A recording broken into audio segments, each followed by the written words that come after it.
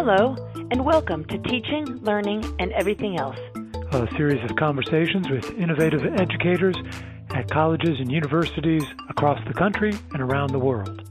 This podcast is produced by faculty and staff in the Center for the Advancement of Teaching and Faculty Development at Xavier University of Louisiana.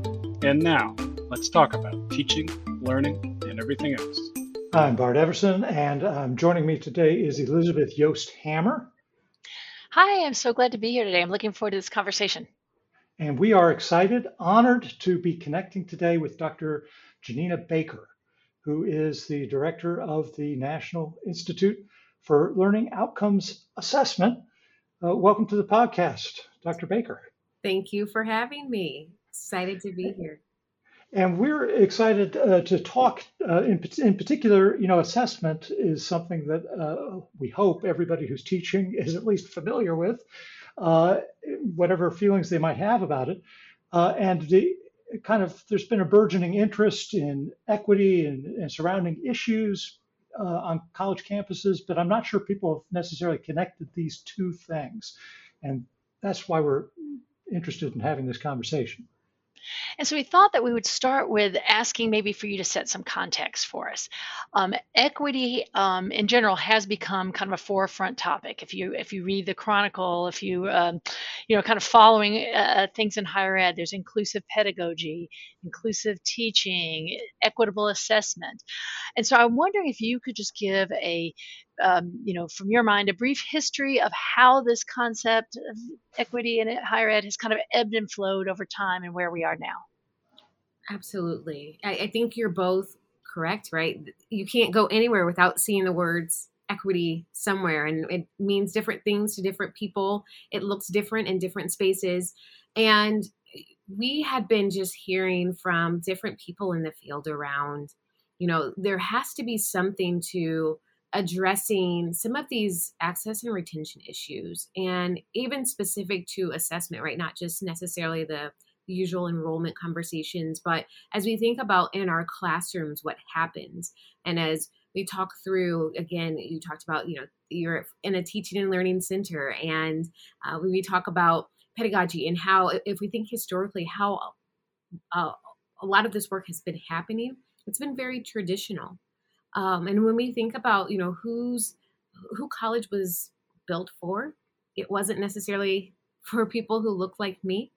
And so if we think about those traditional methods, who college was started for, and we look at the history of why and how and when, we have to change things. It's 2021. Our students are not the same. They're not coming in with just similar backgrounds. They're coming in from varied backgrounds, varied experiences, where they potentially have learned in some of these spaces. And we're not necessarily providing all of the information anymore, right? We're not the people that are standing at the front of those classrooms and imparting knowledge. Many of them are bringing that in. And so when we started having these conversations around who's at our colleges, how do we know these students are learning? It really did bring us to this relationship between equity and assessment. And I remember Eric Montenegro, one of our grad students at the time who became our communications director, as well as our former director, Natasha Jankowski, really started to just talk about our own college experiences and Eric's experience coming up in K-12 and how he just he felt othered in many ways, being able to speak dual languages and not really feeling like they actually captured what he was able to know and to do. And so we started that conversation back in 2017 and wrote our very first occasional paper around culturally responsive assessment, really building off culturally responsive evaluation. And so you'll see some concepts that are in that paper, right? That it's mindful of the population that it serves, that we're developing appropriate tools. It's very intentional, all with students at the center. And so once that paper came out, there was lots of buzz, tons of conversations, people saying, yes, we know that that's exactly what needs to happen. We've been doing this on our campus. How can we, talk through this? How can we continue some of these conversations? And so on our website, www.learningoutcomesassessment.org, you can check out some equity responses from that first paper. You can check out case studies that developed as a part of this work. Many resources really helped establish the second paper, which then really delved into equity-minded assessment.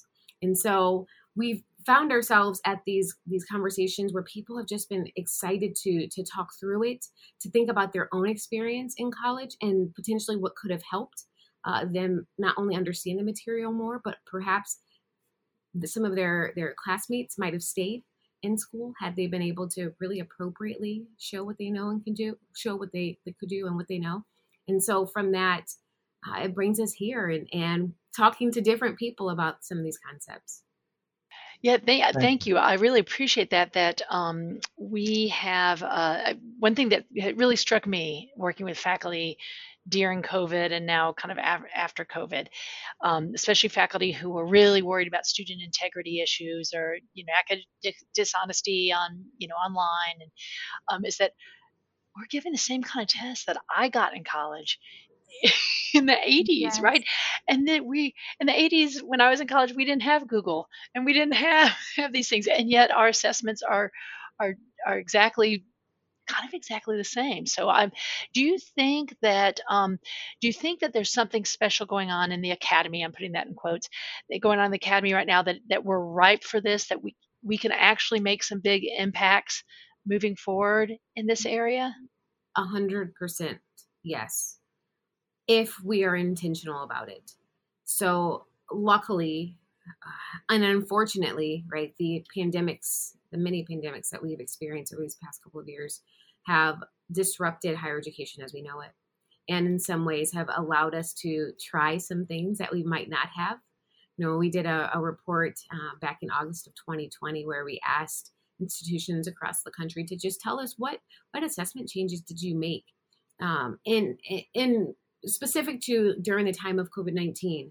And we found that many of them were incredibly flexible in terms of assignment deadlines, in terms of assignments themselves, talked through, perhaps there's this shift to from credit to no credit, or the shift to having more conversations around pass fail. I'm sure you saw all of those happening, especially this past year. If you've read the Chronicle and Inside Higher Ed, you couldn't escape those conversations. But those are needed conversations. Those are just been kind of just sitting there waiting for people to talk through. And this has forced us to think about that. Unfortunately, I think I've seen, and even in some of our K-12 spaces, I have 3 boys of my own. We've kind of gotten back to the pre-pandemic pace.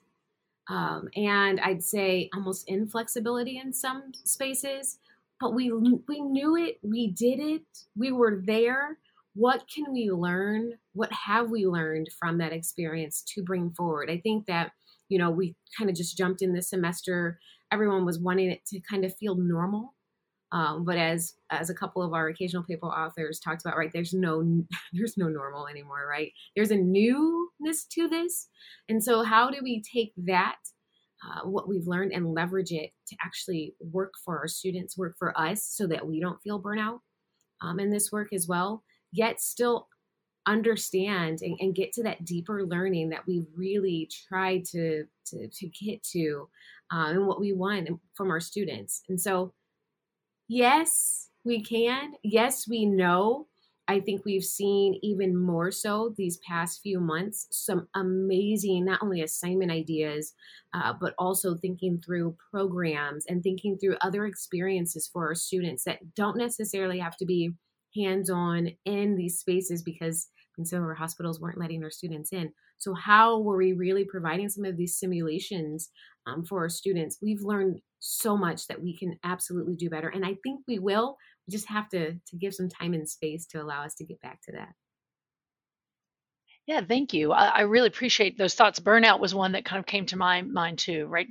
Wanting to get back to normal, but also just kind of hanging on by a thread as we're doing this. So I appreciate that. I'm wondering if you could, because I really like the things you just said about the things that we did, right? That we did, and that I saw here at my university too, more flexibility, more authentic assessments as opposed to rote memorizations, because we had to, right, to kind of beat Google if you can beat Google. But I saw some of these things. I wonder if you could link that to it being more equitable. We know this was good for all of our students, but how do you see this as also being more equitable in general, or do you see this being more equitable? I think that we have heard from several students, whether those be our family members or even just students in our classrooms, that last year, in many ways, allowed for them to take care of some of their responsibilities, whether it be at work or at home, and go to school. They didn't have to necessarily choose. And in some of those spaces itself provided some equity in that they were still able to not only attend school and provide for themselves, and perhaps, we talk all the time about these living wage uh, positions, right? They are essential workers for many of our students that are in some of these higher education spaces. And so if we're trying as much as we can to support them and keep them in school while attending to other responsibilities, I think that is a change in how we do college and how we support our students. So yes, absolutely, in that way itself, it can definitely be equitable, again, if we're intentional and very mindful with it. But in terms of, those changes that I spoke to, we definitely saw more institutions just starting to understand their students' needs, as opposed to just assuming, as opposed to being a disconnect. They really had to talk to students to find out, why aren't you coming to class necessarily, or, how can we support you in finishing out this semester, or perhaps, that we have 10 learning outcomes of this in this particular course. We might only get to really, truly 2 of them. And we need to ensure that you're learning those. So let's have a conversation about, what can actually demonstrate that. It definitely, if again, was thought of in that way up front, right? Kind of, we talked about beginning with the end in mind. If you could think through that, we could absolutely see where not just the course itself, the design itself was equitable, but then the assessment then became that. And then we heard on the other end how students felt just so supported and so excited to come back, right? And as faculty members and as staff members, they felt relieved and also encouraged that they were able to provide what they needed for their students at the time. And so I would say definitely those that were able to really understand their student needs and address them, I feel could understand and see how equity could play a part in that. I definitely will also say those that didn't necessarily, or I guess did really work to ensure that equity was a part of the decision making. And so not starting from a place of deficit, but really understanding where students, what we were trying to enable, right? We were trying to enable learning. We weren't trying to enable cheating. And if we started from that angle, what were the possibilities? And so we definitely saw some of that. I'd say inequitably was technology and access to that. We heard that. I'm sure you saw that probably even on your own campus in trying to ensure that students had access to everything that they needed. And within that, we've learned quite a bit. And so how are we going to address that here on the other end, I think is going to show. And I'd say just overall, a lot of the conversations that I've had with colleges about this past 2 years is, with what you know now, what will you do differently?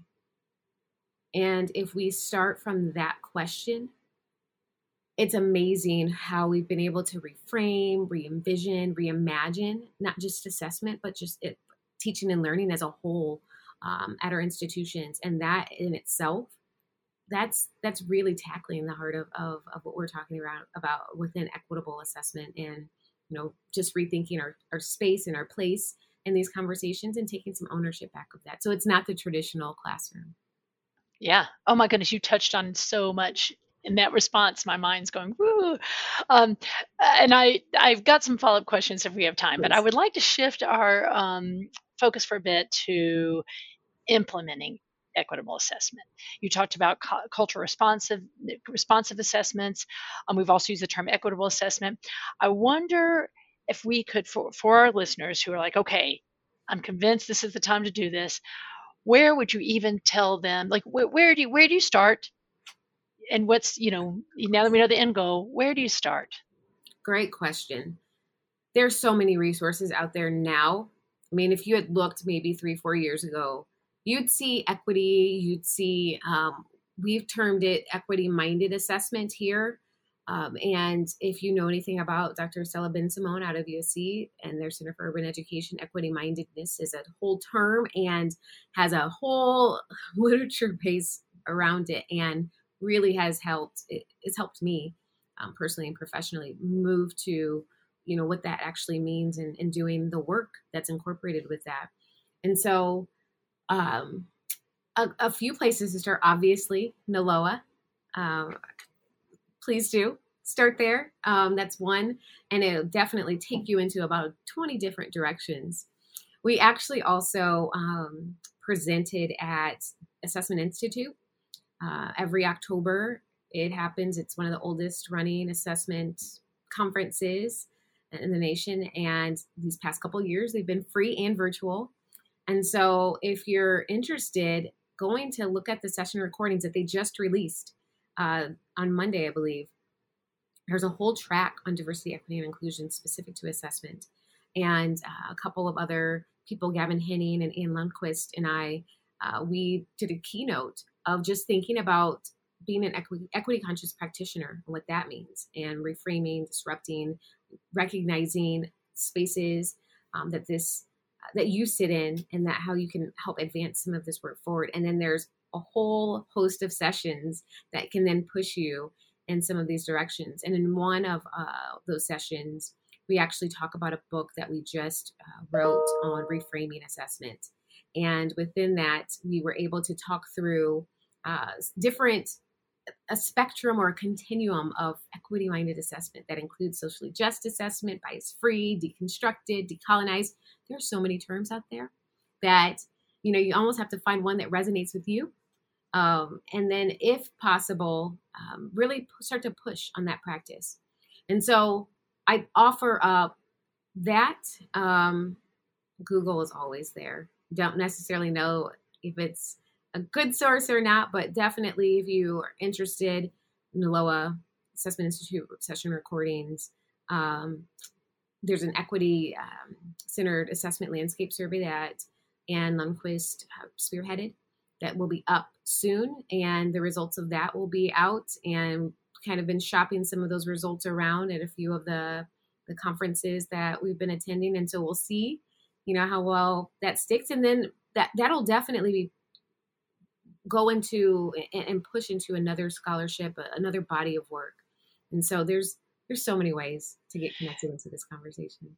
Thank you so much. And all these links that we are, that you're talking about, and organizations you're talking about, we will include in this podcast. So Perfect. People who are listening, you can go there. Yeah. I'm sorry, Bart, go ahead. In the show notes. We'll put them in the show notes. Links to resources. Absolutely. Thank you. Great. And so that's a great way for faculty to plug in. I also want to comment, I really liked that you mentioned there's a bunch of different terms out there, right? A bunch of different terms that people are using now. And I think that finding one that resonates not just with you as a faculty, but also with the mission of your university Absolutely. And your student population. And so we have the opportunity to get that specific now, which is great. It's great. I wonder if you could provide, so with those kind of resources in mind, and maybe just one or two pieces of use it in the classroom tomorrow. We can use this as our wrap-up question here. If you had to provide with your knowledge and the research you've done and this, all the presentations you've seen, any practical, use it in your classroom tomorrow. You haven't had time for backwards design, haven't had time but what, is there anything that faculty members can just do for their assessments now as they're entering into this conversation to make it a better experience for students? Absolutely. And depending on how much you either know or you're ready for, you can really push into this space. And so if you read our latest occasional paper that was written in January of 2020 on equity-minded assessment and thinking about how equity can be embedded into assessment practice, right? And if we think of assessment as just really good questions about teaching and learning, then I would say really thinking through and being intentional and asking students to help you co-create, to help you develop measures, to help you develop rubrics, to help you make sense of some of the data.